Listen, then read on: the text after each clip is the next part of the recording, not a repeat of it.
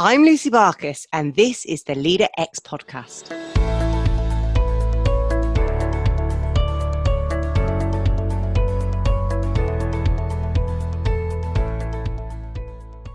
Hey there, it's Lucy Barkas, and we're back for another Lucy Reflects episode. Now, in my conversation with David, we explored 4 questions that every team needs to ask of each other to really get teams started off in the right way. So we're going to deep dive into those 4 questions and just reflect on how you can bring a little bit more of them into your teams. So even if you're an established team, the goals and dynamics and the priorities are always changing. So it's worth revisiting these questions periodically and checking that you're all on the same page. So the last week I was in Wales, and I was working with a team who, although they were classed as an established team, some of the members had been, working together for 20 odd years. Some members had been with the team just 2 years and still felt like they were the new people, the newbies, even though 2 years is quite a long time. And then a week before the first lockdown started, there was a new general manager appointed, and he had never actually been in the physical room with all of his team. Of course, they'd met on Teams and stuff, but they hadn't really got together. And his intention was always to have a day a couple of days to really get to know each other, to work out the business plan, work out how they're going to work together. And he knew how important it was to do it in the room, face to face. And of course, this isn't always possible for people.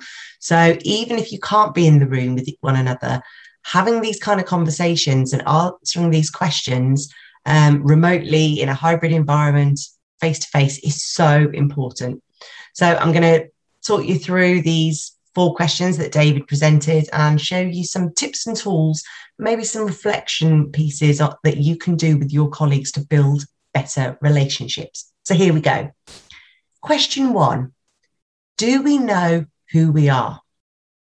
Now, this really is about, the people on the team rather than the job titles and the to-do list and the priorities. It's really about who's here. Who is it that I'm actually working with and having conversations with day to day?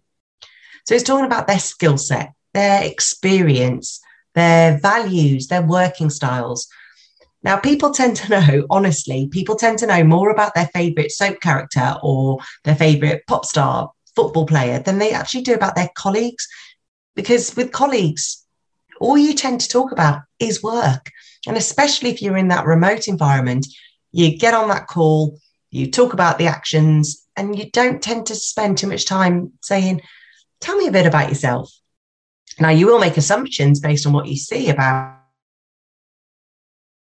who they are and their experience. Snippets come out over time.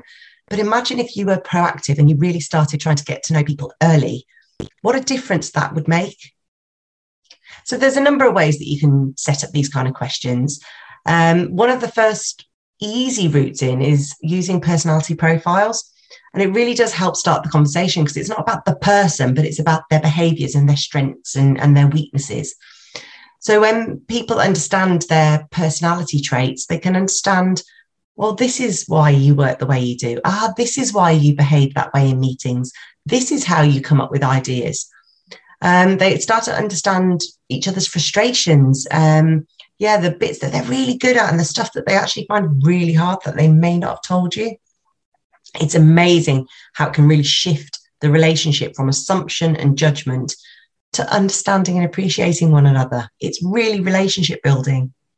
Now, previously, I'd give you a PDF version of your report and you'd sit with somebody and you talk them through it. But over the last 18 months, I've been using a new format called Disc Catalyst, where you've both got an online version. And although you've still got your PDF version, it's also got lots of questions that you can ask one another. It shows you how close and how far apart you are in certain areas. Really useful. And so you can have those conversations remotely. It really just gets the conversation started. Another great technique I like using is asking people about their career journeys. Just saying, tell me, what was your career highlight? How did you get to this point? Now, we only generally share those career journeys when we're in our interview processes. And then once we start on the job, we almost forget that there was a whole world and a whole life before that. So sitting down with somebody and just saying, what was your first job? How did you get from there to here? What were your career highlights, the stuff you really feel proud of? What was the worst job you had? Why was it so bad? What made you leave that job and move to this one? Did you have any lucky breaks along the way? These conversations help you really to understand people's experience and skills, but also their motivations, and maybe even peppers through, salt and pepper, their personal values, their life experiences. People are judged so much by their current job title. And then teams forget that they've got all of this mountain of value that they can bring. And when you bring all of that value to the table, you're really tapping into almost like untapped potential.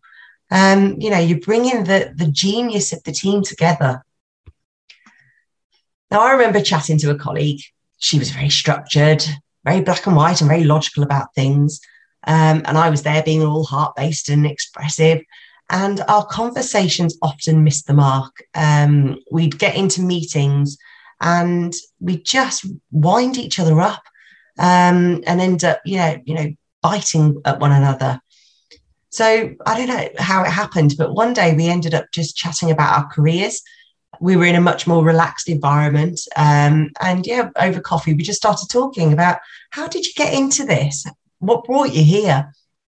And it was amazing what I found out. She'd actually spent a year out volunteering with Rally International, helping children in South America learn. She also did some, building projects, and she was there, so she was learning new skills. And it completely changed my opinion of her. So although her approach was still methodical, I realised that she too wanted to be of service to others. And she was brave and she was adventurous. I judged her completely wrong. And my assumptions totally clouded my opinion of her, which then influenced our relationship. So now I understood her a little bit more. It taught me the real valuable lesson that don't judge anybody by their current job title or their current behaviours. Really try and get to understand the real person and what drives them. And that kind of leads me to the next exercise you can do, which is understanding people's values. So when you understand what drives somebody, the fire in their belly, the way in which they see the world, you can find out what really matters most to people and why, and how it informs their decision making and their life choices, why they see this in a different perspective to you. And my conversation with my colleague really did show me that we had very similar values. We just approached them in different ways. It was really transformational. So if you don't know how to do values work, there's a whole section of it in my book, Leader X. You can just Google values exercises. But if you want to go a little bit deeper, you can head over to the website and the courses section. And there's one on values, and you can do it on your own, or you could do it as a team. It really is quite powerful. But why is all this stuff important? Well, without understanding the people on your team, you're unable to leverage all of their wisdom, their skills, their experience. You're only tapping into their current skills and experience. And also, it goes a bit deeper than that. When you really understand somebody and the journey that they've been on and the challenges that they have, when you give feedback or you give praise, people will really feel seen. If you get them, they'll feel acknowledged for their personal contribution.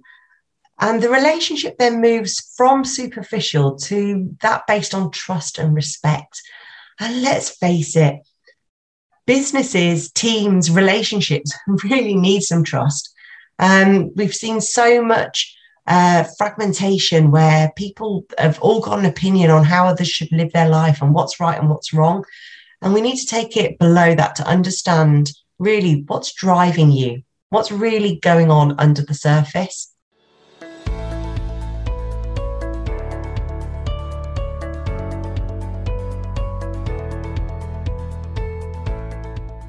Don't forget to hit that subscribe button and tell your friends all about it.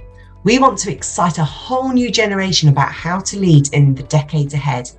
Catch up on previous episodes where we cover topics from office design, AI, mental health, and how to hold great meetings. And coming up next is Andrea Newton, who will share her powerful story about how to have those really difficult conversations.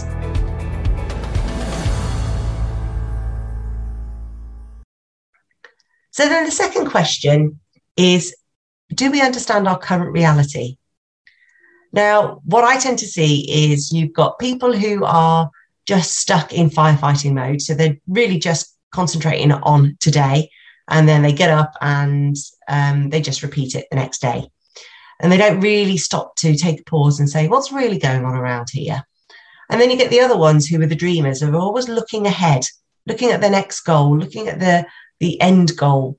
And they don't really look at, well, but what's my current landscape now? In my work, I call it my present. And there's a whole module on this for you to really get to understand, where am I? Where is my team? Where is the organization right now?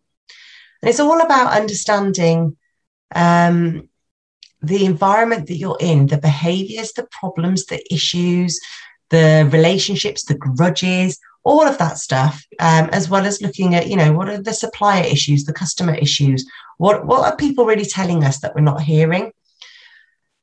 And then looking beyond the superficial, I guess, and starting to understand the reasons why. Why are these blocks and barriers really here? It's hearing about each other's experiences about working on that project. You might think it's going absolutely brilliantly, but they're having real issues. So their reality is very, very different to yours. So you could do just a simple SWOT analysis. It's a 4-grid model, but each one of those are some really pretty powerful questions that you need to work through together. You could do it individually at first and then bring it together collectively, or you could do it as a brainstorming exercise. But it helps people to really share their current reality and see whether everyone really is on the same page or whether they're completely disjointed. And once you've got that out of the way, then you can understand the third question. What are we really trying to achieve here and why? So I kind of see it as you've got a roadmap. You know that you want to get to, let's say, Scotland, and you kind of know where you are now. And now you can start saying, right, how do we get from here to there? How much fuel are we going to need? Who's going to be the driver? Who's going to go in what car or what train? How are we going to get from here to there? How do we communicate our journey? And what are the risks and benefits that we might come across along the way? So the roadmap can only really be achieved when you've got that absolute grid reference in Scotland of where you're going, and you know how long it's supposed to take you, what the budget is, who's coming along with you. So what are we really trying to achieve and why? It helps everyone to understand the real goals of the team, the real purpose. Why does this team exist, and how will you know when you've succeeded? Again, it's important to hear everyone's experiences and thoughts, because you as the leader, you might have absolute clarity, but does everybody else? Because all you've got to do is go 1 degree off course and you end up in a completely different direction. So now you're ready to plan the strategy from getting from your current reality to your future state together. So the fourth question is a kind of interesting one because it's more of an unusual one.